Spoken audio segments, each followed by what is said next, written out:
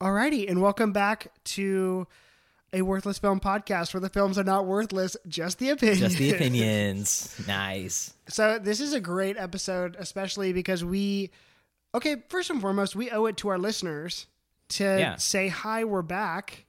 We're back. We did this. We missed you guys, and I'm only half sorry that we haven't been recording as regularly because we're doing right now a year in review.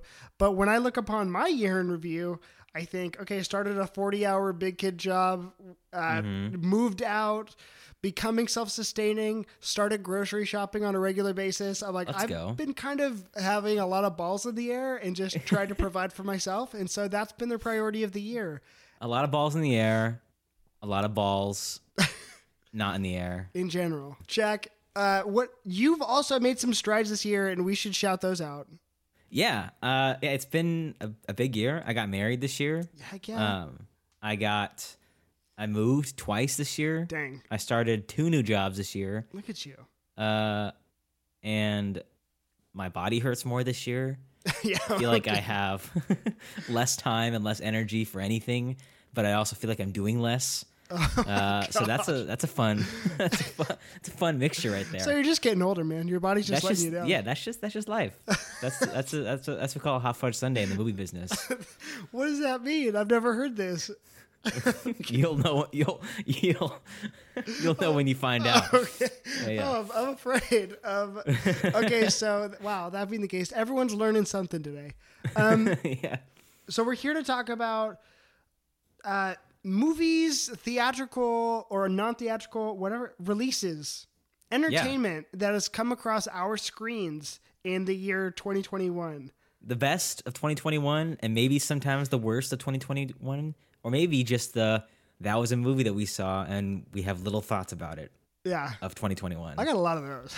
I feel like the majority of these lists are those. Yeah, I'm like, there's so, and I told Jack with this list too, like with what we're talking about, there's not quite any sort of order. We'll probably just bounce off one another of what movies we liked and what, stuck out to us. It's almost like we have no plan for this episode. It's almost like we know what we want to talk about and we'll talk about that. Yep. And based on preference alone. Yeah. But, it's almost like we'll do whatever the hell we want to do. And we haven't done that any of the other episodes. So that no, obviously not. This is a very thought out, strategic podcast. But let's go. But I don't know. I just have a list, and so here, Jack, let's start with the movie that I guess number one movie that swept you off your feet this year that you're like, wow, Cameron, I wanted to record because I wanted to talk about this one. What would it be for you? Okay, so I feel like this year.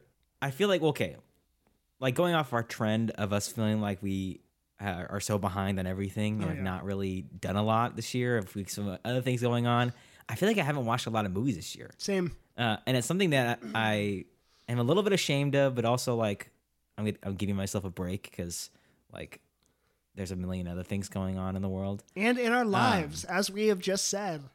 In our lives, yeah. So I feel like there are movies that would probably like sweep me off my feet more, or like in many like profound ways. I just haven't seen them yet. Yes. I'm not ashamed to say that. And I think I think we talked a long time ago about doing an episode specifically for, like Oscar nominations.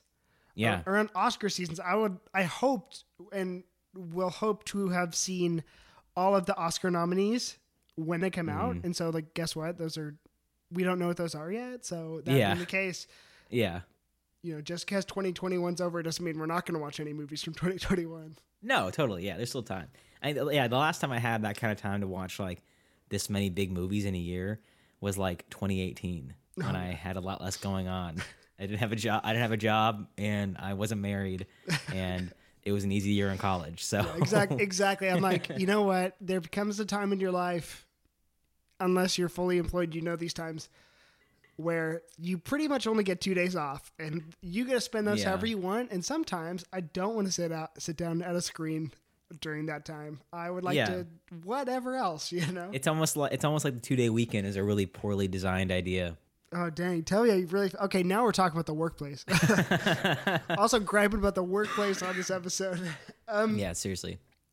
Okay, so wait, Jack. That being said, wait. Right before we get in there, what you and I were talking about before this episode, and I think what you were kind of alluding to, it's not only that we didn't get to see a lot of movies this year, it's that so many of the movies this year came out in one time. Yes. There was a sequence of literally, like, I swear, a period of 6 weeks where a movie I wanted to see came out once a week, every 6 weeks. Yeah. There's not enough time in the world. It's almost like there's no time to die. Oh, Oh, yeah. Okay, wait. Shout out to Actually, a movie I let's saw this start. year. Is there any movies that you didn't see? Because I have a good list of movies I didn't see that came out that I want to see.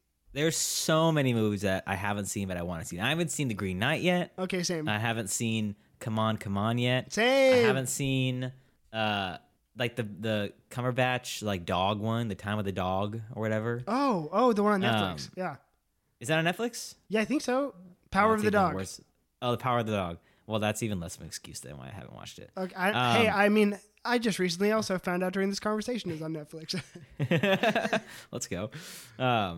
Okay, no, I have my list here though. Oh, you haven't seen? That I haven't seen, but I've been planning on seeing. Okay, great. Let's go through this. With a vengeance. Damn. I haven't seen King Richard yet. I really wanted to see that. Mm-hmm. About Serena and Venus Williams' Yes. dad. I haven't seen Spencer yet. Oh, I was same here. curious to see that. The Princess Diana one. Everyone's talking about Kristen Stewart in that one. I've heard she's been amazing in it. One that I really, this is probably like the one I'm most upset about that I haven't seen because I was marking this one on my calendar, like for I can't even remember how long. Wait, can I guess? But yeah, go for it. Oh wait, okay, I know what it is now. Is it Last Duel? No. Okay. I was gonna say French Dispatch. No, actually, but I haven't seen that yet. Okay. What was the one? But it was Last Night in Soho. Same here. I didn't mark it off my calendar. Because it's an Edgar Wright movie. Yeah. And Edgar Wright's like my favorite director. Well, one of my favorite directors. Oh, I didn't know that. Yeah, I'm obsessed with Edgar Wright movies. He's amazing. He's amazing. Yeah. But I didn't see that. I think that one's not available to rent yet either. It. Yeah. No, it's not. Yeah. So those are some really big ones. Yeah. That I have not seen yet. Okay. Here. I mentioned The Green Knight, and I mentioned. Yeah, you started. You mentioned French Dispatch. Oh, Nightmare Alley. I also want to see. Which one is that out yet? I think it came out recently. Is. I'm confusing that with the Ari Aster Joaquin Phoenix movie. The Come On? No. Ari Aster. It's Disappointment Boulevard. Yeah. Is it? That's like the really gnarly one, right? Yeah, I guess I don't. Yeah, it's Ari Aster. Yeah, exactly. A freaking psychopath. Literally the scariest person in the world. Like, I'm sorry, I don't know. I literally couldn't even tell you what he looks like in a room. The most terrifying mind, though. Oh my gosh. Yeah. Have you seen his short film? No. I don't even know if I can talk about it on here. I don't. Oh. Don't do it. It's scary. Like literally. It's. You go. It's not scary.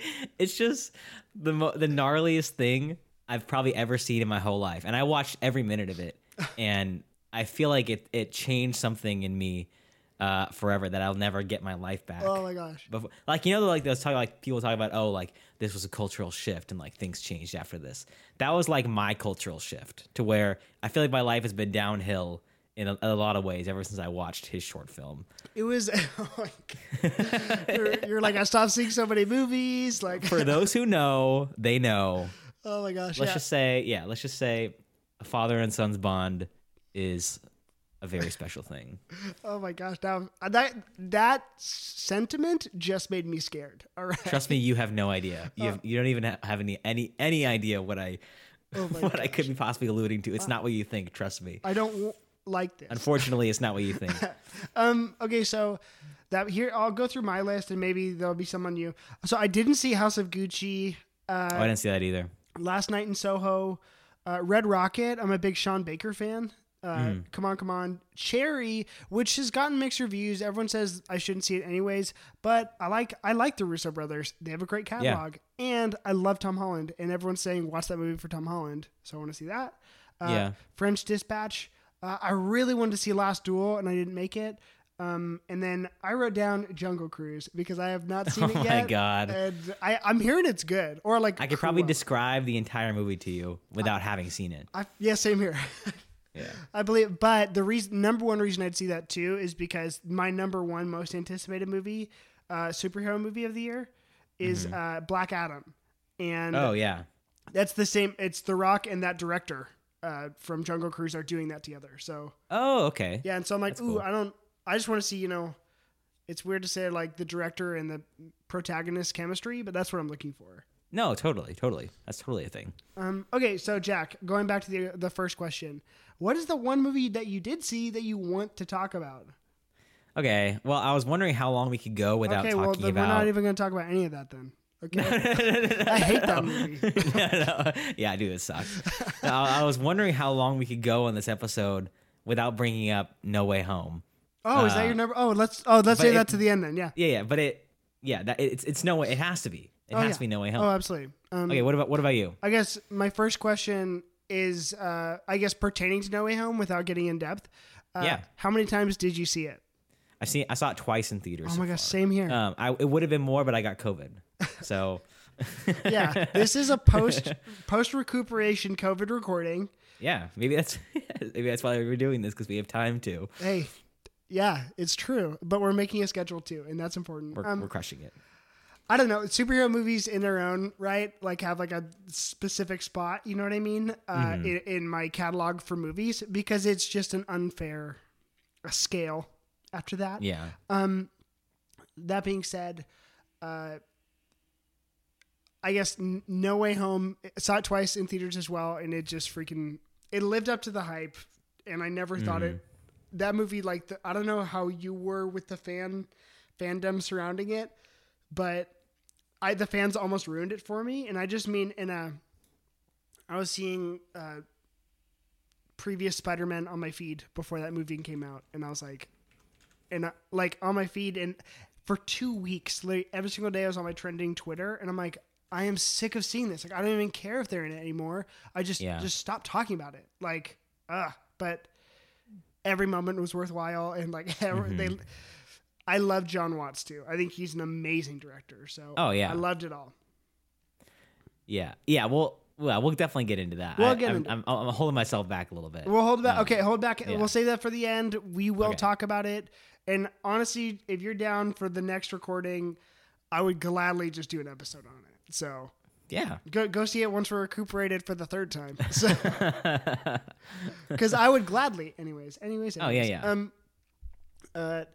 Okay, so I guess what is a movie then this year that you went to go see? You were always going to go see it, but it pleasantly surprised you. It didn't make your top. It didn't make it was like maybe a B-list movie or something. You're like, wow, this one's actually a lot better, or like on par with what I thought it was going to be.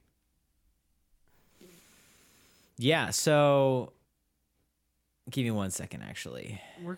Jack's going through his list of movies, and so I'm going through my list right now. Hold on. That being said, I'm gonna. What about you? What's that? You know what caught me off What's your answer guard? for that question? It's probably my B movie, my number 2 favorite movie of the year. Don't Look Up.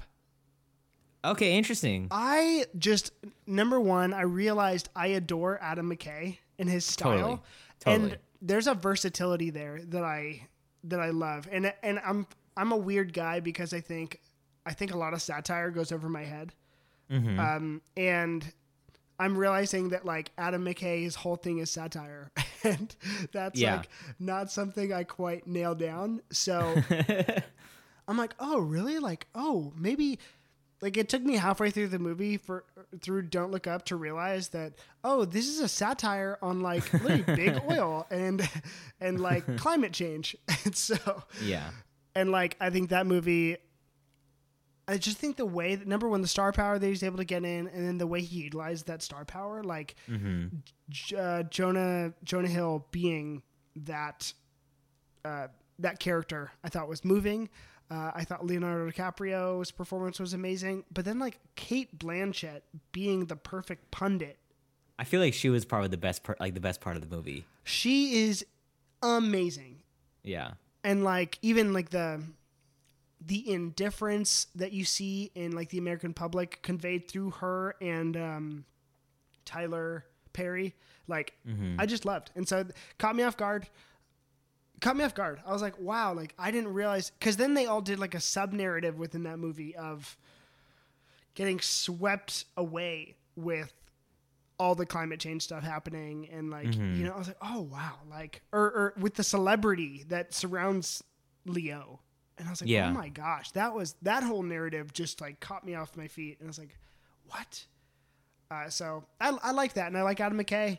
I loved Vice. When Vice came out, that was my number one movie of that year. Okay. Just because, and like I had to watch The Big Short twice to understand it. Because I'm like, don't put Selena Gomez, whatever, or Margot Robbie in a hot tub and try to explain like taxes to me. Like I'm not thinking about taxes. And so, so yeah, I think that guy kills it. Him and David Russell have the same kind of vibe, and like, you know, Silver Linings Playbook-esque. But I just love how he tackles big topics like that. And I think that movie was announced in January of 2021, like when Netflix was doing their big campaign where we're like, we have something for you every single week. And I was like, okay, cool. I saw the list of people on that, and I was like, ooh. But yeah, that movie really was amazing. Yeah, I watched it recently. Hannah and I watched it like only like a few days ago, so it's still kind of fresh in my mind. I liked it. I didn't love it. And I'm a big Adam McKay fan. I think like I definitely liked Vice a lot, and I love how stylized his movies are. Yes, that's a good one. Yeah, so I think it's definitely entertaining. And I think like I think Cate Blanchett was really awesome in it. I thought Leo was so good in it. He's kind of one of those actors to where like you feel like he's so big now, it's kind of hard to not just see Leonardo DiCaprio at times. Yeah. Like, you know, it's kind of like, oh, I'm watching a movie and I'm watching Leonardo DiCaprio like do the Leonardo DiCaprio thing. Yeah, this is not Revenant. No, you know, it's not, but it's also not like his suave like Leo shtick. It's not like Great Gatsby either, yeah. No, it's not, and it's not like that kind of character like a Gatsby or like an Inception. Not what people go to see Leo for, because like that's his thing. Like he's that guy. Yeah. Like he is the movie star. But I get, like, I think he like not molded. I know exactly. Melted into this role, or morphed into this role really, really well. So I feel like I kind of forgot that I was watching him for a bit. That I was watching Leonardo DiCaprio, and I was kind of more watching this performance and this character, and I really, really like that. I think the movie's a little bit on the nose. Yeah. In terms of like the commentary and the satire, like I think it's a little too on the nose. Like because preachy? Like it's kind of preachy, kind of like just like, yeah, we get it. Like we know what you're saying. And I feel like, especially like for like this kind of satire, especially like Adam McKay is such a political filmmaker. Yeah. And I think he's really good at that.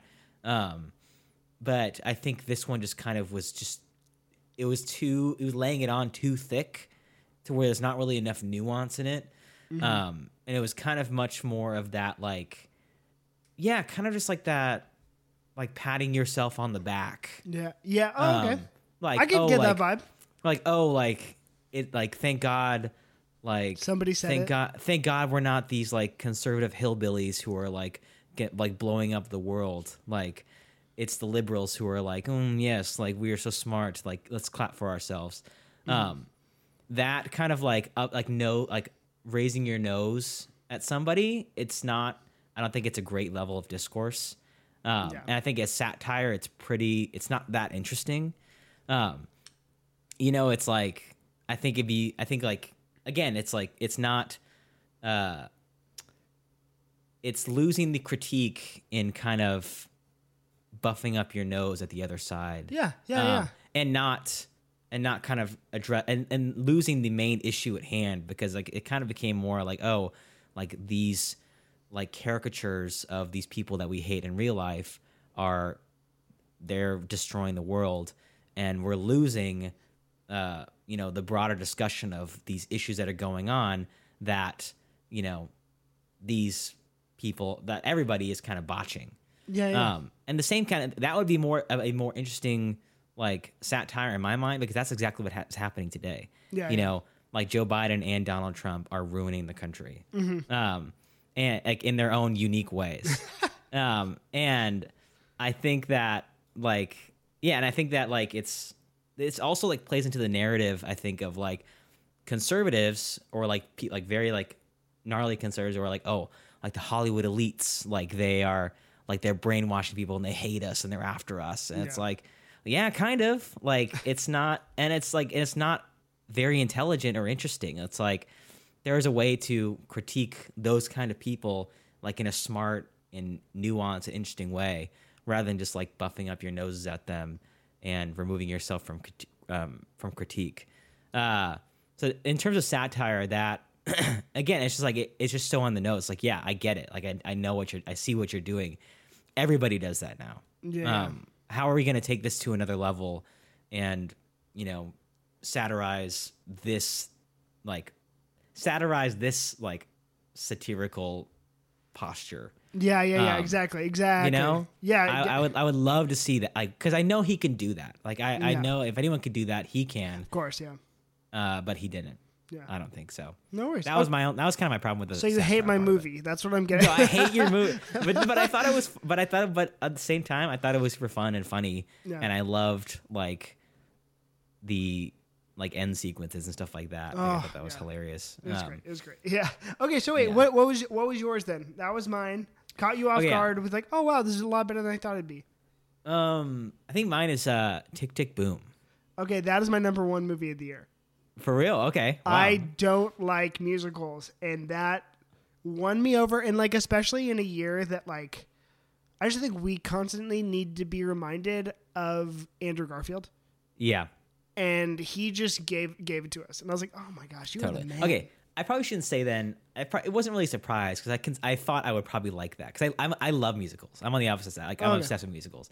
I've kind of lost steam on Lin-Manuel Miranda. But apparently not. But apparently not. That was the only thing I was doubting. I'm like, oh my god, it's another Lin-Manuel Miranda thing. Like I don't know how much more I can take of this guy. But it was incredible. But okay, so if we can talk about that separately then. No, but we can talk about it as much as you want. Well, I think I have a more better surprise then. Okay, what's that? Because that's a movie I thought I would like. That was probably my second favorite. Oh, okay, movie. yeah, pleasant surprise.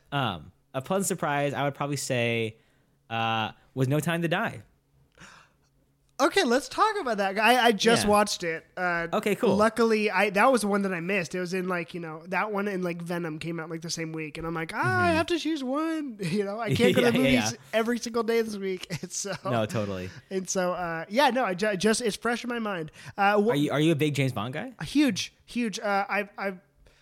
I think Daniel Craig's my favorite James Bond too. Oh, for sure. And I hate it. Like I love my favorite for a long time, because we grew up, I assume, with Pierce Brosnan, which is like an entirely different franchise. Oh yeah. Almost. And so I got into some of the Sean Connery ones. I rewatched Goldfinger recently, and I just feel like Daniel Craig and I feel like he's almost like Hugh Jackman in the way where like when he was Wolverine, like when we like kind of, he had the right writing, he was like the best Wolverine, but totally. But like he wasn't allowed to like show you how good he can be, because the scripts only gave him so much. And I think that's kind of what happened with Daniel Craig. I think about half the time the scripts allowed him to be as good as he could be. Totally. How did you feel that No Time to Die ranked amongst the other Bond films for you? Yeah, so I'm not like an insanely huge James Bond fan. No. Like I love Casino Royale. I think that Casino Royale is like, I think it's one of the best action movies. Oh, it's amazing. That's come out in a long time. Like I think it's I wouldn't change a thing about it. But that being said, I kind of fell off James Bond after that, because Quantum of Solace is very similar. Of course, yeah, it was bad. It was bad. Yeah, so I don't think it was like as bad as we remember. I think it just felt so bad because it was just kind of like a slightly worse version of Casino Royale. Well, that movie took place during the writer's strike. Yeah, exactly. Yeah. So yeah, that's again that's a symptom of it, obviously. But yeah, so but yeah, after Quantum of Solace, I saw that in theaters, and then after that, I was kind of like, well, I don't really think I care about this very much. Yeah, There were so many franchises to go around. I was like, I can give up James Bond as being like something I like keep my finger on the pulse of. I saw Skyfall like after it came out in theaters. And I thought that was okay, but it didn't really like invigorate me. Sam Mendes, I don't know if you know this, Sam Mendes is my all-time favorite director. Oh, for real? And it was not before Skyfall. But man, that like, I was like, knowing that, I was like, oh, this came from that guy who did American Beauty, which is like one of my all-time favorites. I was like, oh, he's just so good. So I see what you're saying. No, yeah, I didn't dislike it. It No, just it didn't wow me. And I think I was seeing so many other people around me like freaking out about Skyfall. And I was like, okay, this is like fine, but this isn't like changing my world. And I think, and I don't even think I ever saw Spectre. Oh yeah, that one. Because I heard Spectre was just like even worse, and I was like, well, why would I watch this if I didn't think Skyfall was like that amazing? Yeah, no, Spectre it's kind of Quantum of Solace-esque. Yeah. So it's like, yeah. So, which makes me sad because I freaking love Sam Mendes, and I'm like, like James Bond, the franchise has had its highs and lows. Sam Mendes, I'm like, you are too precious to me to ever, So yeah. I feel you. No, yeah, I like Hannah is a humongous James Bond fan. Okay. It's like their family's franchise. Same. Yeah. Okay, yeah. So families have their things. Like James Bond is like one of her family's like movies that they all watch together, and I appreciate that. So now that I'm part of the family, we all went to watch No Time to Die in theaters, and I was like, okay, well, I'm not paying for it, so like I'll go. And I like watched like a bunch of recaps before to like make sure I was caught up in everything.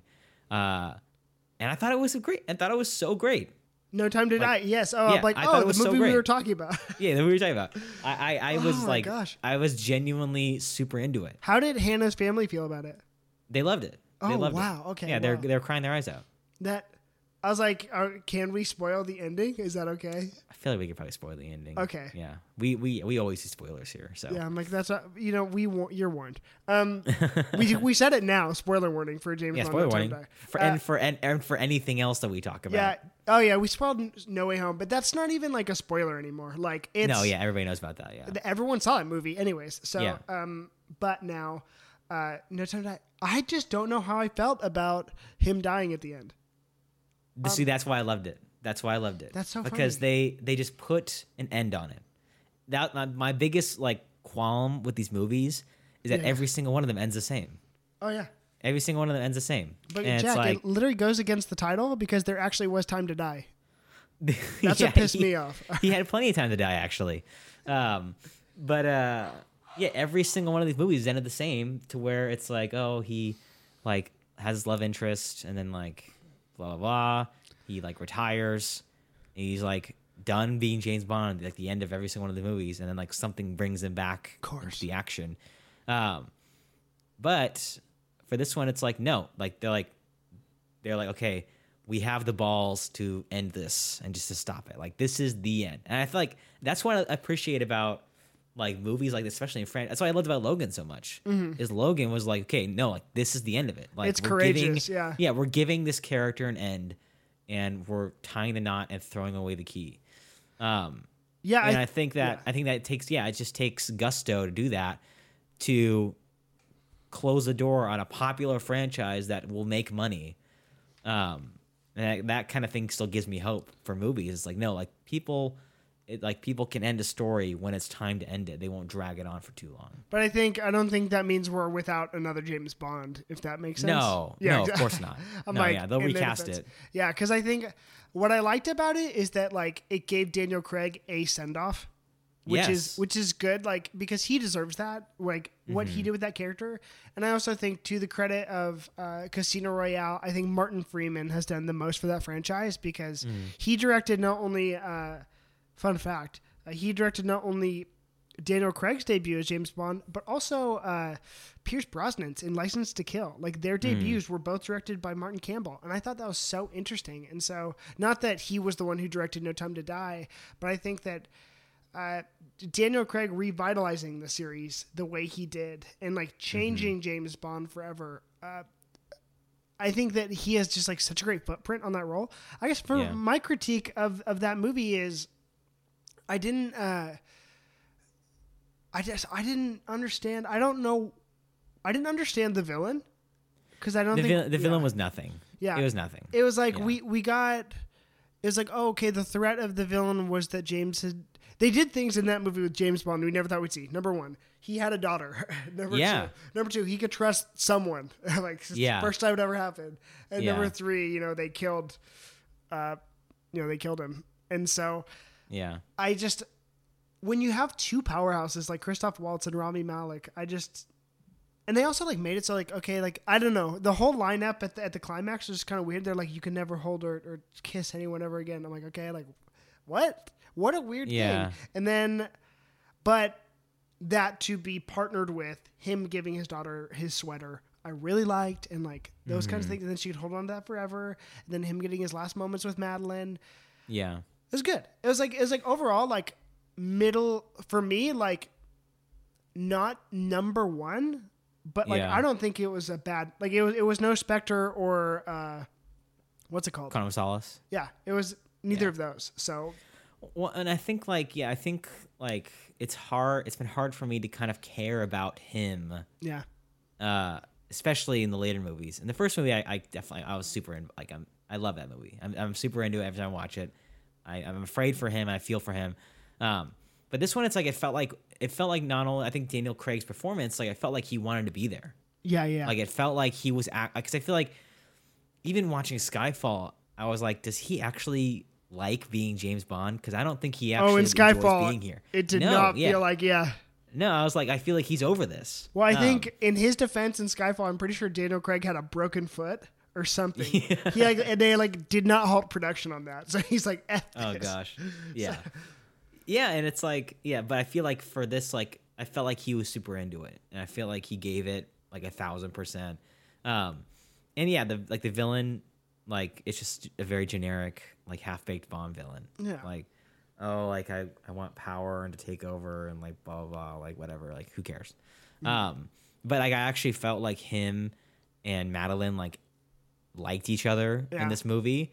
And in watching like the previous ones with her, like I didn't feel like they had any kind of chemistry at all. Yeah, in Spectre, it was like, what the hell? I guess we like each other now. And that was the movie. Yeah, So I do remember that. I think I actually did watch something on TV because I remembered seeing them before that. And that was the only thing I remembered about their relationship was like they don't like each other. Yeah, it's like, what's the point? Exactly. Yeah, why is this happening? So and like that, I felt for him at the end, and I didn't want him to die in the end, and that was like me feeling that in the theaters, like, oh my god, like actually I care about him again. Like this movie's good. I'm so glad that like you kind of got into the James Bond franchise through him, because I don't know, again, I think with Hannah, I'm with her because that franchise just like, you know what, I watched Die Another Day to like the ends of the earth, and I can tell you that's like probably the worst James Bond movie, but you can't tell 10-year-old Cameron that, because I'm like, no, you can't. Yeah, Halle Berry's hot. Yeah, like they're staying in an iceberg hotel. How does that even work? He's surfing on a tidal wave. Exactly. I mean, come on.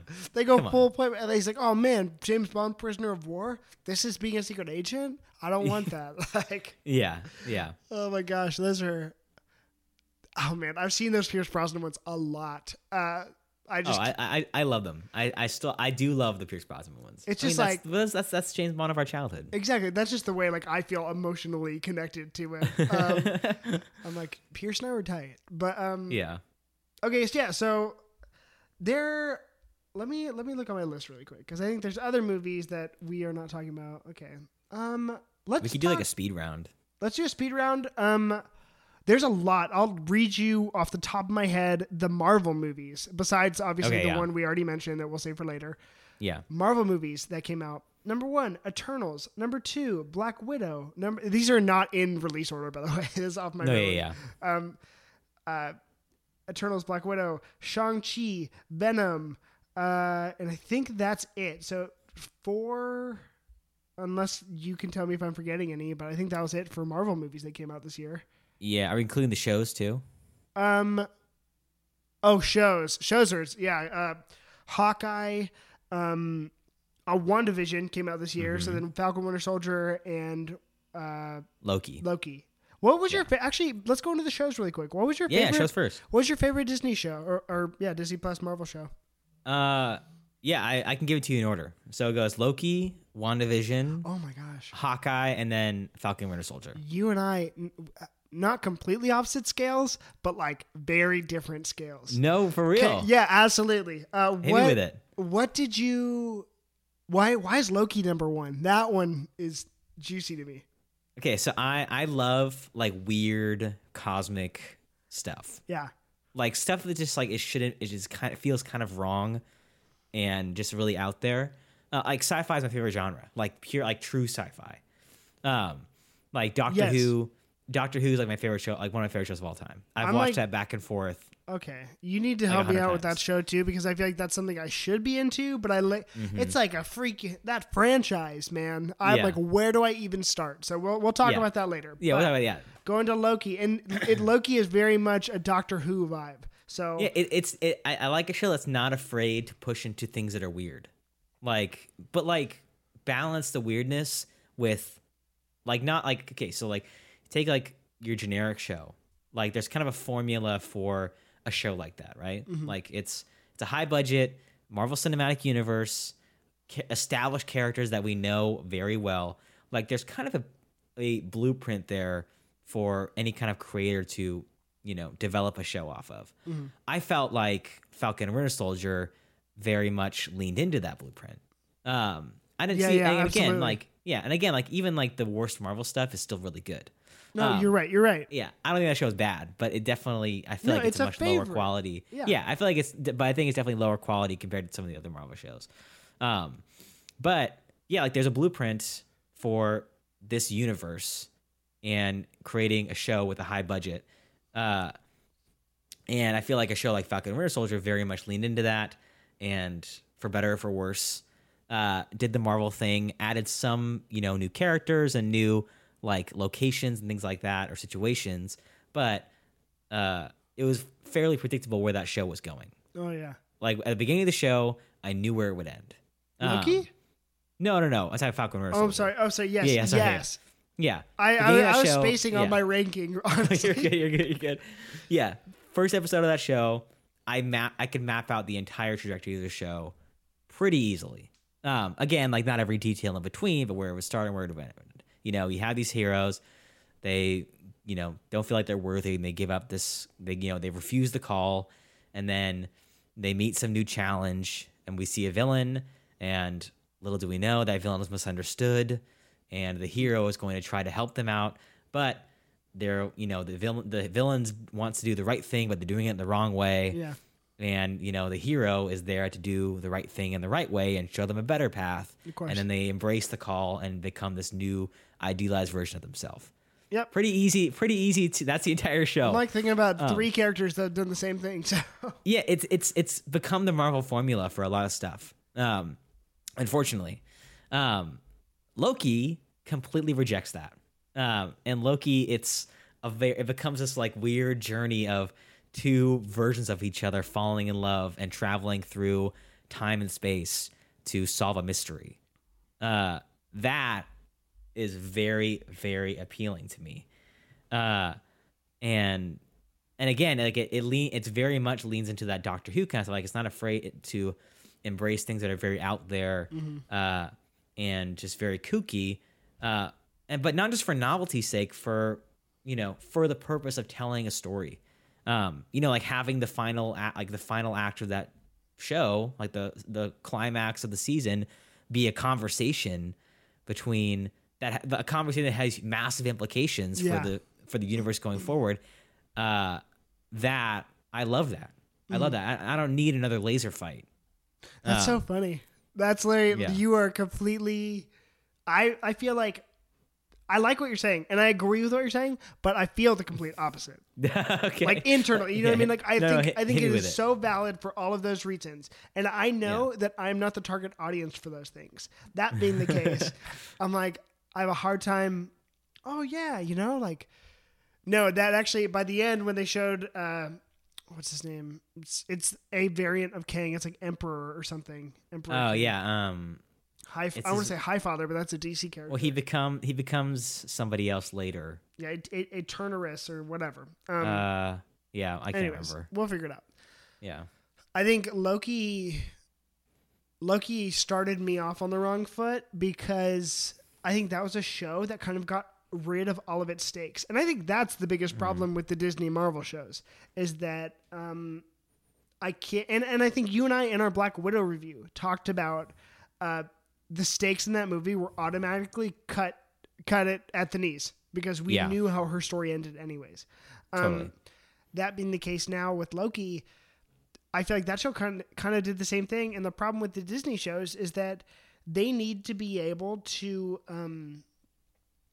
pick up where the movies left off. So with Captain, so like Disney is obviously a big enough enterprise, and the MCU is a big enough enterprise to know that not all of their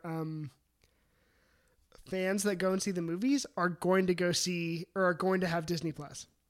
Yeah. So what happens on Disney Plus is not going to affect the broader Marvel universe. You know what I mean? It can't.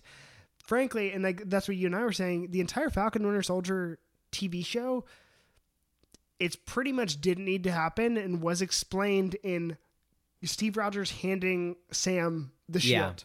Yeah. And so, totally. Sorry about that. That being the case, WandaVision did its own thing.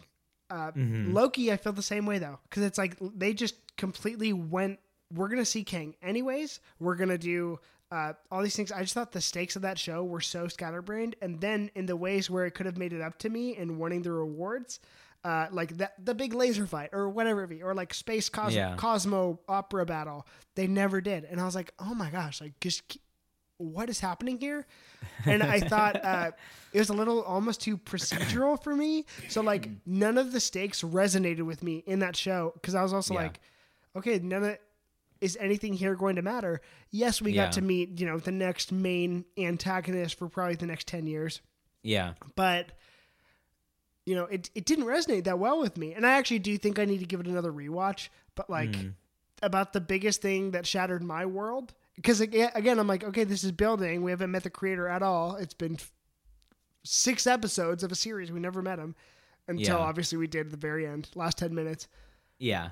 They were like, okay, here he is, and then it's just a conversation, and I'm like, what the hell? So that one is literally I love it. I know, it's great. And like Jonathan Major, I was like, because have you seen Last Black Man in San Francisco? Yeah. I'm obsessed with Jonathan Majors. I saw him in that, and I was like, oh my gosh, this is great. And then I'm like watching him on screen, I'm like, who is this freaking kooky weirdo? He's good in Lovecraft Country too. Oh, I haven't watched that. It got canceled. I mean, the show gets pretty lame towards the end, but he's good in it. And I love Journey Smollett, so I'd gladly go watch that. But But so my ranking then would be Hawkeye number 1 because it actually I think it did elevate things, and I do think that you couldn't have seen the MCU to have experienced what happened in Hawkeye, except for one level that we will talk about later. Then what am I saying? Okay, Hawkeye. Then I think my second's WandaVision because I think that one did take bold steps, but then got us back into our cozy little nook. It did betray me though in Rob Boner, Ralph Boner. Ralph Boner. I'll freaking kill you. That made me so mad. Then Falcon Winter Soldier, and then Loki. That's my ranking. Oh wow, okay, yeah. They're pretty different. They're pretty different. I mean, I loved Hawkeye and WandaVision though. Oh yeah, again, like I didn't. Those were my problems with Loki, but I think I still give that show like a 7 out of 10. Like that's a good rating. Yeah, I think WandaVision. So I think WandaVision started way stronger for me than Hawkeye did. Oh yeah, but it ended worse. Yeah. But I think Hawkeye started worse, but ended way better. Like Hawkeye was kind of slow at the beginning. I think those first couple episodes were like they I don't know. I wish more was happening, and maybe if I saw it all at once, like if like Netflix style, it dropped all at once, I'd feel differently about it. Yeah. With what you're saying too, I think we need to say it here now. The worst post-credit scene that literally knocks off 16K points to me is the Hawkeye post-credit scene. That made me. I don't like Rogers the Musical. Come on, dude. That killed me. Oh, the Rogers the Musical, like I think I had to pause it because I was laughing so hard because I was so obsessed with it. I was like, is someone mysterious in the audience? And it's like, no, nothing matters. But if you think about it though, like that's like if we had a musical about 9/11. Yeah, exactly. Oh, exactly. And I'm like, it's like singing about 9/11. It's like Broadway style about like Bush and like invading Iraq. It's Adam McKay's next big one. I'll be telling you right here. But so that one made me so, especially because like Loki got like 16, and I'm like, okay, or not Loki, WandaVision. I think for the Disney shows, for me, I think the biggest hurdle that they're facing now is, when we go see Spider-Man No Way Home or whatever the Marvel movie is, we have 2 hours in that theater to take that all in and then stew in that. I think the weekly format is almost problematic and tougher for Disney Plus, because we have a week to talk about Mephisto potentially controlling Wanda. You know what I mean? Mm-hmm. Like, how do you like? Do you agree? How do you feel about that? Like, I think that's become the biggest hurdle for me. So I like having things. I like having time to chew on things. Like having time to get it. Like there's not a lot of episodes. So I think like if they were like 13 episode seasons, it'd be different. Yeah. If they dropped all at once. But I think like having these shows only be like 6 or 7 episodes, maybe 8 at most. I don't think they ever will drop them all at once, just because there's not a lot of them. And it is nice having it like having something to look forward to. Like, oh my gosh, like I get 8 weeks of Marvel stuff. Like that's awesome. But yeah, I don't know. Yeah, but yeah, I liked them. I think they were good. I think they will have. I think Marvel's getting bolder about. I think Disney specifically is getting bolder about pushing Disney Plus. Yeah. To where they, if you miss something on Disney Plus, like you're gonna miss it in the movie. I think they'll explain it in the movie or do it in a way to where you don't need, to, I don't know, like, how do I say this? Like, I think they'll do it enough in the movie to where you can still experience and enjoy the movie and understand the movie itself without having seen the Disney Plus stuff. But I think they're like more and more going forward, they're going to be a lot bolder about making you watch the Disney Plus shows to know what's going on in the MCU.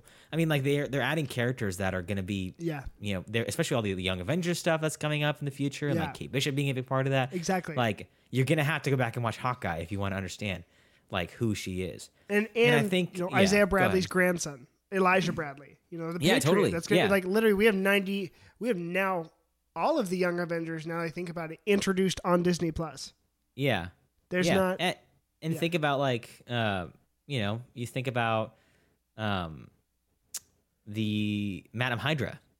Yeah. Like at the end of Black Widow, it's like we first saw her in Falcon and Winter Soldier. So it's like, and in the Doctor Strange trailer, we saw the end of Spider-Man No Way Home. It's like they reference Westview and the stuff in WandaVision. So it's like I think that stuff is gonna think they're going to get a lot bolder about putting show stuff in the movies and intertwining them a lot. Yeah, and I want to give credit where credit's due too. My favorite reveal of any character that was in Spider-Man No Way Home, no matter what, the thunder is from Hawkeye, not from Charlie Cox. You know what I mean? Yeah. Yeah. Literally, like, it happened the day before on Disney Plus with Vincent D'Onofrio's appearance, and that's exactly what I needed. Yeah. Yeah, it's exciting times, man. I don't know. It's exciting times. I think you're right too, because also even more, I'd see you and I'd raise you. They're now they're starting to give shows to people in Disney Plus that literally like are 100% like solely Disney Plus. Like She-Hulk, obviously, there's been no mention of Jennifer Walters in the MCU. Moon Knight, Ms. Marvel, not yet. We have America Chavez that's going to be in Multiverse of Madness. You know, they're breaking the door open for solely, and Echo from Hawkeye's getting her own series. Yeah. So yeah. But yeah, so it's a big deal. We also did you like What If? I did like What If. Yeah, I feel like it's I liked it. I don't think it was perfect. Yeah. There were some episodes that I was like, oh, I could, take this or leave this. But I really for the overall enjoyed it. I thought we got like a proper version of Ultron. Oh, really? That actually felt like a real Ultron, not like the Ultron we got in Avengers 2. But I don't blame Ultron for that. I blame a certain director who shall not be named. Yeah. The devil himself. Oh my gosh. The real Mephisto. Anyway. The real Mephisto. That's a good one. Yeah. Nobody's asking for his cut of anything anymore. But yeah, seriously. What's it called? What If's the bottom of my list for all of them, just because I don't know, that one, my least favorite thing they ever did, which I think was against the true What If, is combining them all in the last episode. I'm like, what the heck? Like, I don't want them combined personally. Yeah. Literally, What If I think should be one shot stories. Like, just give me one. Yeah, I didn't need the What If Avengers at the end of it. Yeah, I was like, what? Yeah. I'm interested to see if like the evil Doctor Strange that we saw in the trailer is that same evil Doctor Strange from What If. I feel like it probably is. I'm thinking it is. Yeah. Yeah. Okay. All right, should we do speed round? Speed round. Yeah. Will you list them off? Because I'll list off some movies and give me like a sentence of your thoughts on it. Okay. Okay. Dune. Did you like it or not? I didn't even finish it. You didn't finish Dune? I know I had 20 minutes left, and I said, "Why was Zendaya in?" Here's my thing. Why was Zendaya in all of the marketing material when she was not in the movie? Because she's really famous. I love her. She's my favorite. Yeah, she's the bomb. What was yours? Okay. What's your sentence for Dune? Oh, I loved it. Great. I liked it the more that I thought about it. The further away I got, the more I liked it. You guys want to hear my Blade Runner 2049 review with Jack? All right, you guys gotta listen to that. yeah. I'm a huge Denis Villeneuve fan. I didn't like it more than Blade Runner 2049, but I liked it a lot, and I'm really excited to see where it goes. I also am really irritated with Timothée Chalamet. I usually don't harp on these little tidbits. I don't like that he's knocking. He's like, no, I'll never be in a superhero movie. But I'm like, you're not allowed to do that. Then talk about doing a franchise, man. That is not. That's my catch-22 of it all. Anyways. He should be Harry Osborn. Yes. And he will be. Sorry. And he will be, probably. We'll see. Invincible. 10 out of 10. Yeah, best show of the year. Easy. Best show. Yes, I'd say. Yeah, probably, right? Yeah. Squid Game. Didn't watch it. Awesome show. You should watch it. Okay, is that yours? What's your real one? My real best show? No, your real one sentence. Oh, I loved it. I thought it was really interesting. And I'm excited to see what happens season 2. Is it like Parasite? Yeah, some of the themes are similar-ish. But you should watch it. It's very, very good. Okay. Very stressful. The Suicide Squad. Just rewatched last night, so that movie is actually probably the real movie that pleasantly surprised me in all the best ways. I trusted James Gunn. I knew it had to be at least pretty decent. I feel like that's true James Gunn happening. Yeah. Did you watch Peacemaker? It came out recently. I'm watching it tonight. Okay, I've watched it. It's good. Okay, yeah. Best DC movie of the year? Question mark? Suicide Squad? No, because another one came out that we're not thinking about, or Yeah, we'll maybe get we there. are. Well, that's next. Zack Snyder's Justice League. Best DC movie of the year. I'd say my one sentence for that is the DC EU Endgame. Yeah, it's as close as we're ever going to get to that because they're never going to make it again. And nobody wants them to, except for the fans. Yeah. Ben Affleck Yeah. doesn't want to do it. I know. It's because the devil ruined it for him, aka Joss Whedon. Okay, Eternals. That one was also pleasantly surprised. Probably Spider-Man No Way Home is its own thing, and like that's just a different category entirely. Yeah. Eternals. This is one I'd actually love to talk about more. Really? Yes. See, What's your verdict? I didn't like it. I thought it was just like a whole lot of nothing. Okay, here's what irritates me then. Now I'm going to attack you. Hit me with it. You can't love Dune and then not love Eternals. They're the same thing. See, you can, because Eternals felt a lot clumsier and a lot more just trying to be high concept for high concept's sake, but not really having any substance to it. I literally it's because this is the thing. Dune went over my head, and I think and that's where literally I know what I'm the target audience for. Yeah. Because literally, I think that I think Eternals took all of the Marvel universe and your entire formula that you recited, it flipped it on its head, but also still fulfilled that narrative. And that's what I was I was so dumbfounded by. I'm a big Paul Thomas Anderson guy. So he's probably my second or third favorite. So I have no problem with watching people talk and sigh. So that, you ever seen The Master? It's the same thing. It's or There Will Be Blood. But yeah, that being the case for that movie, I was I was dumbfounded. And then there's a twist ending. I also thought that was the first Marvel movie to actually have stakes.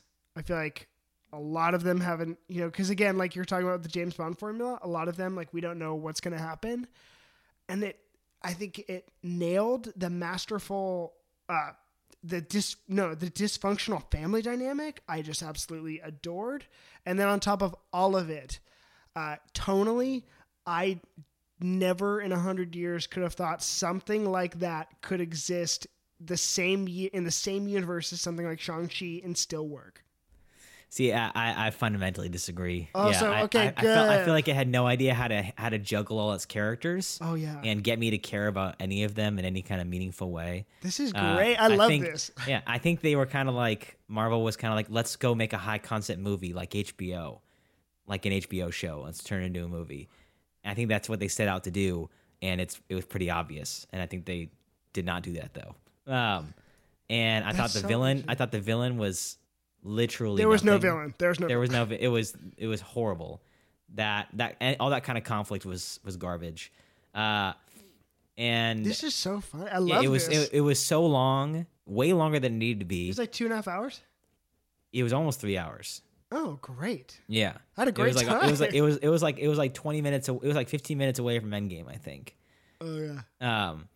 And they had no idea what kind of movie they knew what kind of movie they wanted to be, but they had no idea how to get there. Oh yeah.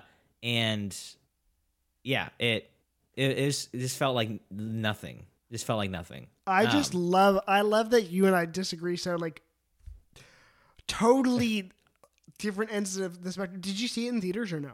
I saw it in theaters. Okay. Yeah, same. Yeah. That was the first Shang-Chi, which we still need to talk about briefly.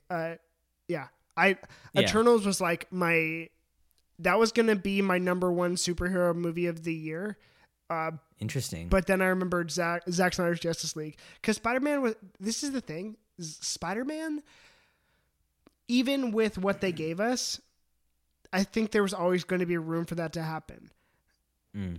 Watching Zack Snyder's Justice League, you couldn't have convinced me a year before it happened, pre-advertising materials, that it was ever going to happen. And that being the case, I was I never thought I'd see this. And so it kind of added something to that Spider-Man No Way Home didn't. Eternals felt like the BVS of the Marvel Cinematic Universe for me.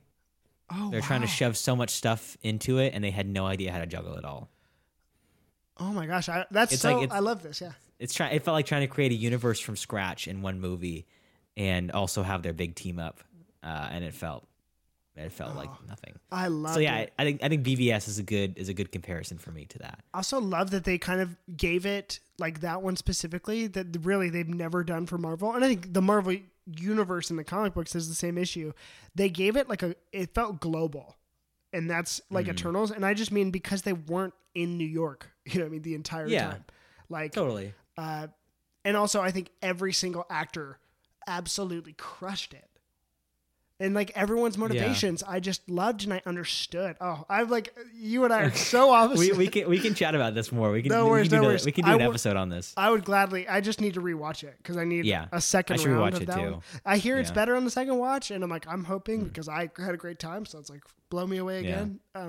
I'm also in Game of Thrones mode too. So that Okay, Shang-Chi. that was a breath of fresh air in an exhausted, connected universe. Yeah, totally. See, that felt global. That felt like a good. Wow. See, this like where we feel like a fresh air, new shift, new direction, something different. That was that for me in a good way. It was something different, but it was also like grounded in something so familiar, which was good. Totally. Yeah, it was perfect balance. Yeah, I thought that was and before No Way Home, that was the best MCU movie of the year for me easily. Oh yeah. We talked about Black Widow. We were kind of like middle of the road on that. Right? We did a whole review that you can go listen to. Yeah. For Shang-Chi though, I'm tired of the trope of, the villain isn't actually a bad guy because, they're actually just trying to do something good and they're just going about it the wrong way and they're misguided. And you actually can't be mad at them anymore. Wait, was he? Was that the villain? I always thought the villain. His dad's like, no, like, he was pursuing his wife. He's trying to he's trying to save his wife, and then he discovers that he was wrong, and he saves the day in the end. And it's like, yeah, that's great, like I get it, but like I kind of just want like, let's just get back to like a regular villain who has like a good performance as a villain and just like goes for it. Yeah, like Javier Bardem in Skyfall. Yeah, or like Green Goblin in No Way Home. Green Goblin, No Way Home. It was just like an angry psychopath, and he does it beautifully. It was. We could talk about that though. That fight scene in the hotel. Oh yeah. Oh my god, that was like that's freaking Ari Aster directed that fight scene. Yeah, dude. I feel like we should do an episode on No Way Home. Could we do it next week? Maybe we'll hit Eternals and No Way Home in the same episode. I don't even think, frankly, Jack, I don't think we'll be able to get to Eternals. I think we need to give that movie the time it deserves. Okay. Let's see. Superman and Lois. I didn't even watch. I watched the pilot with you, and we reviewed it. I was gonna try and watch it probably this week because really solid. That's definitely worth watching. And spoiler for a character that I know appears, so it was spoiled for me. So I'm gonna ruin it for everyone else. Yeah, it's already season 2. Just deal with it.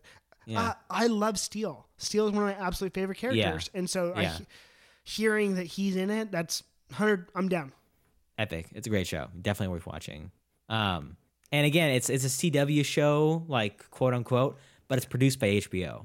Oh, is it? It's on HBO Max. I saw. It's on HBO Max. Yeah. So it's in the CW universe, but the reason that it looks so much better and feels so much better is because HBO produces the show. Yeah. So that's why it feels like a whole nother caliber. And you're not held to that continuity either. You know what I mean? No. Yeah. They barely even address the continuity. Great. If at all. The Witcher. Did you watch The Witcher? No, I've never seen it.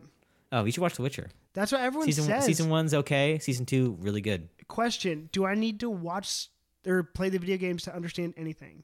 So in continuity, it's before the video games. Okay, great. So so you're getting an introduction to the character and stuff. Super solid. I love Henry Cavill, so yeah, I'd gladly. Oh yeah, Cowboy Bebop. It's great to see it. True. No. It's great to see him in something. Yeah. Because Warner Bros. Is never going to have him back for Superman again, even though he wants to come back. It kills me. That's what irks me is like literally just give him a sequel. Like it doesn't. They don't want him. They have no interest, and it's so infuriating. That is infuriating because I'm like literally that'd be a home run. Everyone wants that. They just don't know what to do with him. They have no idea what to do with him. I can tell you right now, Brainiac. That's it. That's the movie. Yeah. Yeah, they have no idea what to do with his character or how to write him. But Yeah. it's so upsetting because I think he's the best thing to come out of that, like the whole Snyderverse. Really? Is his Superman? I don't know. I would have said Wonder Woman, but we saw how the sequel went. Yeah, we saw that one. Yeah. That's all. Like I think his Superman is perfect. Like I would change some of the writing or characterization about it, but I feel like we got there. I just don't. This is the thing, and I don't think it's his fault. I think that Warner Brothers needs. I was talking to my friend Hannah, not Jack's wife. Yeah. I was talking to my friend Hannah, and like, this is the thing. I think in the comic books, the way I understand it, I think what DC is doing is like cinematically is so like opposite of the comics, because if I was to look at like Marvel versus DC, I would say Marvel is the darker books and DC has darker one shots maybe, but like I'd say overall the DC universe is a more hopeful universe than Marvel. And like that's really what I believe. And so I'm like, Marvel being the hopeful cinematic universe, I'm like, what? Like the one thing I need from Henry Cavill's Superman is hope, and I don't think Zack Snyder ever got that. I need some rural Kansas farm boy, like optimism, hokiness almost, you know? But again, like, if you can't do that with him, bring him back for an Injustice movie.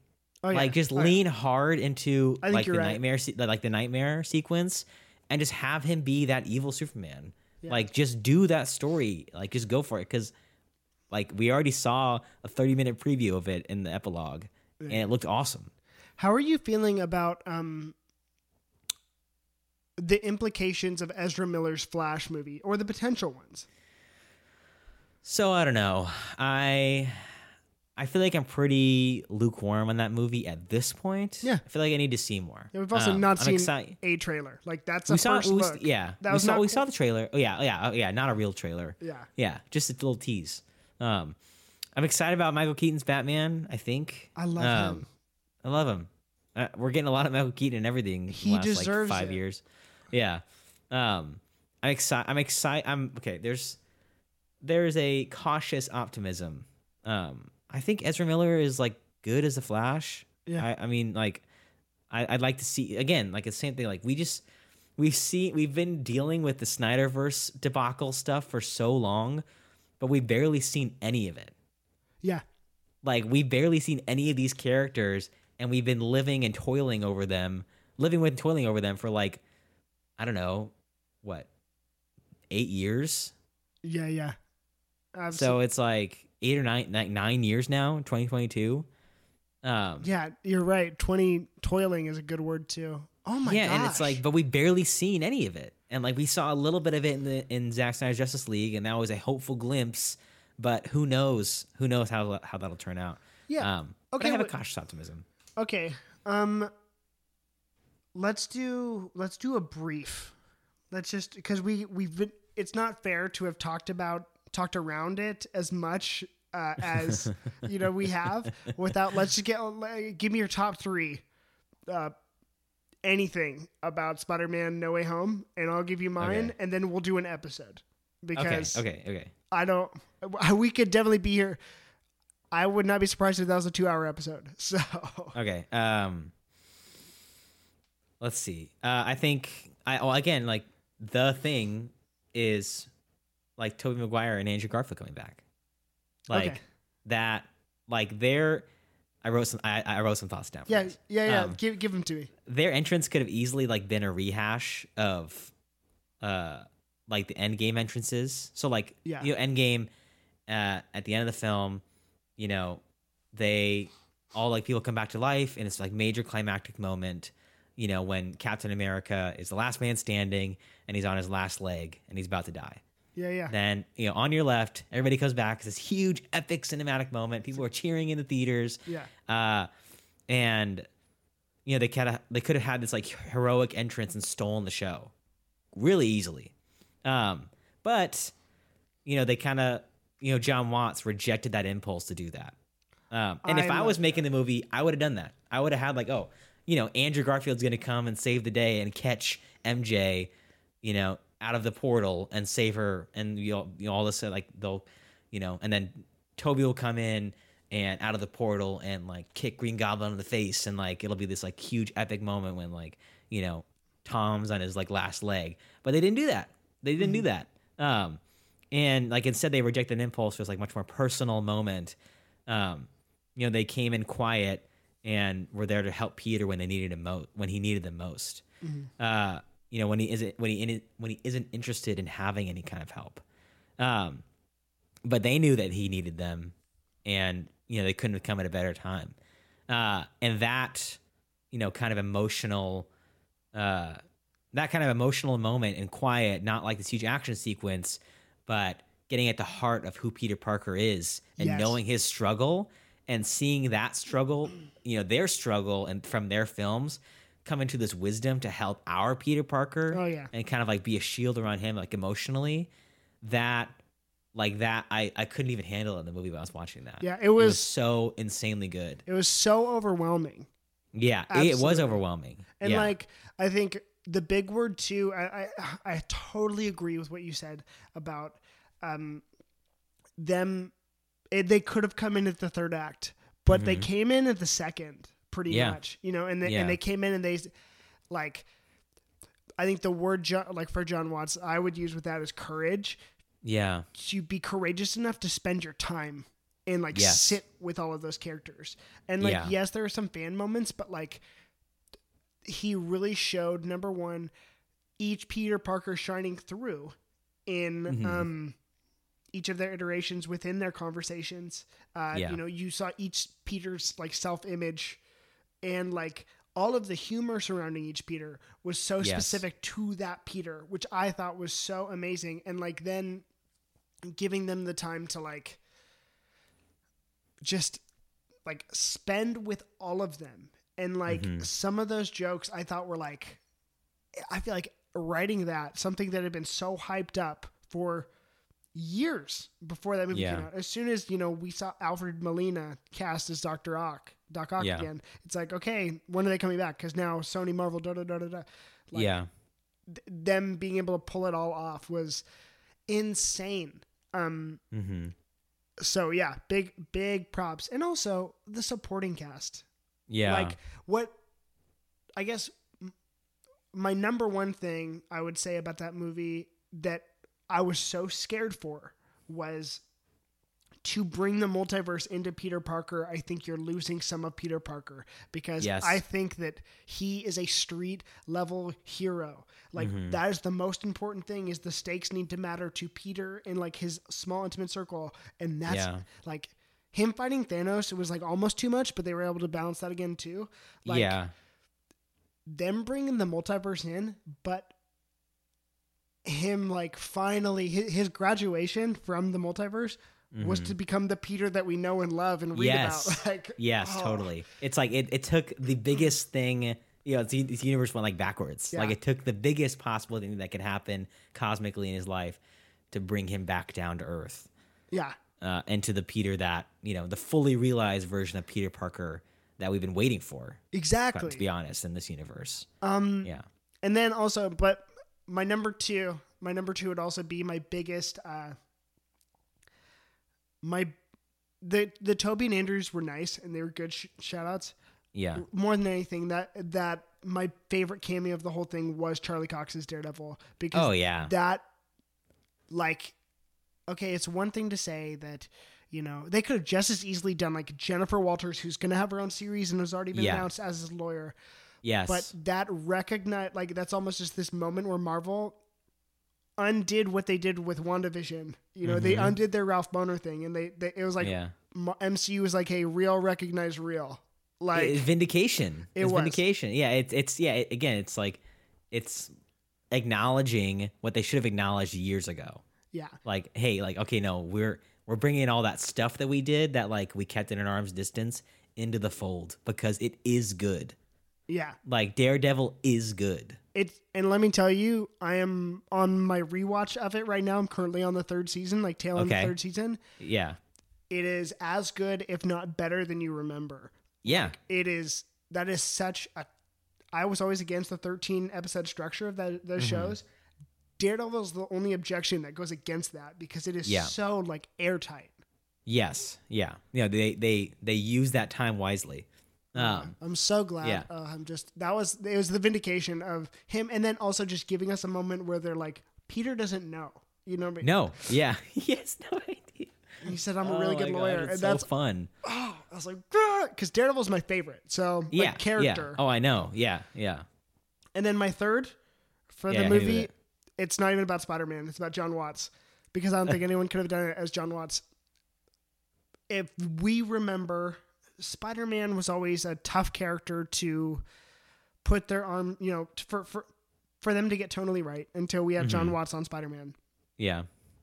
John Watts is now going to take up my second favorite Marvel franchise, which is the Fantastic Four. Yeah. And I think if he could take a character as complex as Peter Parker and make the world understand why we love him, you know what I mean, and get that right, I am so excited for him to use Ben Grimm, the Thing, who is just my love of my life. Like, I trust him. he has earned our trust. Yeah. So, Yeah. oh man, and especially the stakes, like of the multiverse, when we're literally taking Marvels like cosmonauts and like, Yeah. let's see what he does with the negative zone or whatever. Like, Yeah. I think it's a good time to be a Marvel fan. of Like, course. You know, I think we had that break after Endgame, you know, kind of going through an identity crisis a little bit. Yeah. But I think, like we're finally starting to see the fruit of the future. You know, it's like, but it feels different. Like it doesn't feel like we're redoing anything. Like things feel different, but they feel good. You know, like I feel like I kind of lost some steam after Far From Home. I liked Far From Home a lot. Yeah. I think it's probably the weakest of this trilogy. of course. But you know, after that, I was kind of like, I could use a break. Like Yeah. I'm good with a break. And then we got a COVID. And then we got a break. Yeah, we got a much longer break than they wanted to give us. Yeah. And then, but even after seeing like Black Widow, and like to be honest, for me, the Eternals, and stuff like Falcon Winter Soldier, I was like, oh, okay, like, are we just kind of doing the same stuff still? But I think looking back at this year as a whole, you know, as the MCU fan and looking in the future, I think it's a really exciting time. Yeah. And I think in the ways that I want DC to play catch up, I think they actually are now. Because what we have on the slate, I guess that's where I'd want to end this best of, is what are we looking forward to next year? Yeah. So, like that being the case, I feel like DC's finally getting a slate together, because we haven't had like an actual like true blue DC slate in a long time. And I think the fandom events have kind of rehashed all of that. I think James Gunn's fingerprints on the universe are rehashing all of that. So, okay, what's your number one? The Marvel, Batman. DC, whatever. What? The Batman, easily. Oh, really? Okay. Oh, okay. I mean, I'm talking about a movie for the entire, like, over everything. Would you? Okay. I could not be more excited for the Batman. Were you more excited for Batman or No Way Home? It's like apples and oranges. I don't know. I know it. I couldn't. I mean, probably No Way Home slightly, just because I knew it was coming. The potential, yeah. Yeah, but the Batman is right there, though. Like I'm not thinking about any other movie right now besides the Batman. My biggest fear is not in any of the performances, because I know it's gonna be so freaking good. Mm-hmm. Like, again, like just who they have, how it looks. Go look, and we're not talking about Robert Pattinson in Twilight. We're talking Robert Pattinson in like The Rover and Good Time. And, like a top caliber actor. He is. He's a Christian Bale level actor, I'd say. Easily. But with that, I guess I'm afraid of seeing him in a franchise again, because I know that he kind of has a chip on his shoulder about all of that. But when I see Batman, I want franchise from that, you know? Yeah. That's a knock your socks off franchise. I wouldn't be surprised if they end this in a way to where they could do more or they don't have to. Yeah. I knowing Matt Reeves, like thinking of the Planet of the Apes movies, they end those in a way to where they kind of leave it open-ended, to where they kind of tease some stuff, or like some, the world changes in this massive way. But it doesn't feel like, they're not telling you, oh yeah, and stick around for the sequel because it's going to get crazier in the sequel. It feels like an ending in his movies. Mm-hmm. So I wouldn't be surprised if this one ends in a way to where, the potential is there for another movie, but I think they've already confirmed multiple movies. But I think they have too. Yeah, but it's the same vein though. I think they're going to end it in a way to where because DC confirms multiple movies all the time that don't happen. Yeah, exactly. We've been there too. Yeah, we've been. Yeah, that's kind of the norm. Literally that's the Snyderverse. Yeah. It's more likely that they won't do a movie that they've confirmed in the docket than they will. Exactly. But I could definitely see them ending it in a way to where there could be it leaves open enough for a sequel potential, but it's still a definitive end to the story. To where if there's the only one, that's fine. There's no unanswered questions. Yeah, I guess what I'd want from that franchise more than anything is, I want, what's it called? I want Robin. I just want. Yeah. I'm like, literally, us. You don't have to convince us or any sort of mental hurdles as to why Batman, why Robin can't exist, or why what. We as audience already number one know who Robin is, and have this suspension of belief. You don't need to try and convince us why he's allowed to be there. We will just accept it. And so I guess my biggest want from this franchise, I don't think we're gonna get it obviously in that movie, but with the potential for that movie, I just want Robin to come in, and I want him to be allowed to exist in that universe and spend some time. And I don't want freaking Chris O'Donnell 20-something Robin. Give me a 12-year-old, Yeah. Yeah. If that girl's allowed to exist, come on. Well, you've heard the rumors about them casting for a Nightwing for the Batgirl movie. Those came out I saw today. Yeah. Which sounds awesome. And that's what I want. Well, it has to. We also have Titans, so. Oh my gosh. Yeah, Titans came out this year, and it's... Yeah, I forgot to talk about Titans. And I think that's okay. But it was fine. I like season 2 the most. That's all I had to say about that. Okay. Yeah, I think I liked this season. Good. For the most part. It was fine. It's Titans. It's not, it's not the Batman. They're very... Okay, I didn't tell you my number one that I'm looking forward to. Number one. It's not a Marvel movie either, which is actually really cool and a good sign. Oh, good. Yeah. Black Adam. Oh, yeah. I think let's go. Yeah, of course. July, so it's the release. So March is Batman, July is Black Adam. Black Adam snuck up on me within the years as being one of my favorite characters. I love Shazam. Yeah. Shazam is one of my top 3, I think I'd say, top 5 DC characters. Yeah. And so Black Adam, I think, is one of he is a Doctor Doom level villain in my opinion. Totally. And that. I just am so excited in the same way I am for the Fantastic Four, for the general public to understand why he is so cool. Yeah. In the same way I do. And I think The Rock is a perfect casting. Oh yeah. I'm totally. That is, and even the first footage they showed us was exactly what I needed. I'm okay, but seriously, give us a trailer, Yeah, let's just give us a trailer already though. Probably, February. Yeah. It comes out in 7 months. Well, I assume they'll probably want to attach one to the Batman, so yeah.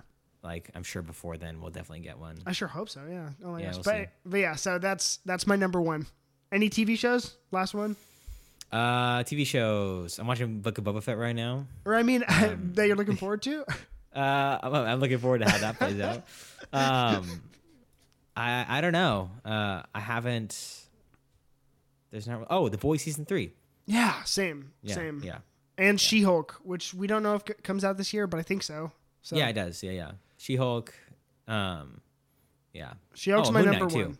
Yeah, I'm not a big Moon Knight guy. I'll read the arc that I think it's going to be about, but She-Hulk is definitely.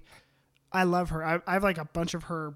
I don't know why. I've only read one She-Hulk arc, and I just adore her. So yeah, dude, heck yeah. So I'm excited. There's a lot of good stuff coming. There's a lot of good stuff. Seems like we're gonna have a good best of episode next year. Yeah, absolutely. Or a really disappointing one. Or a really disappointing one. A really sad guy. Yeah. Well, Cameron, do you have anything else? That's me, Jack. I talked your ear off. Dude, no. I appreciate every second of that. I appreciate it. And I got nothing else either. Alrighty. So that being said, thank you for checking out a Worthless Film podcast where the films are not worthless, just the opinions. Except for this episode. We had some pretty good opinions. We had some good opinions and different ones. So the only worthless opinions were Jack's on the Eternals. Except your bloody Eternals, yeah. Your bloody Eternals opinions that were total crap. But just like that movie. Okay, Jack, where can they find you on Twitter to lambaste you for that? You can find me at Twitter accounts. to give me a round of applause for my really brave, very popular, that everybody agrees with opinion on Eternals. Good. At Jack McEwen on Twitter or Lumberjack on Instagram. Jay Chillenhall 69 on Twitch. J Hall 60. That and Jack's Jay Chillenhall. animation. Jay Chillenhall. Jack's cool little animation on that was sick. Hey, thanks, man. You guys can go check me out on Cameron Reads Comics on Twitter, Instagram, and YouTube. I'm pumping out videos all the time. And I have a podcast called Cameron Reads Comics. Please go like that. Go leave this a 5-star rating and review and comment your love for us. And then go do that for Cameron Reads Comics as well. Tell your mom about it. Tell your mom. If you don't tell your mom, I'm going to be so mad. Tell your friend's mom about it. Tell your Tell grandma. Nancy. Yeah. Tell Nancy. Nancy knows what's up. She knows. If she hasn't heard of us by now, I'd be surprised. She's heard of us. All right, good stuff. Well, Jack, thank you. We'll see you next time. Our hopes and dreams travel with you.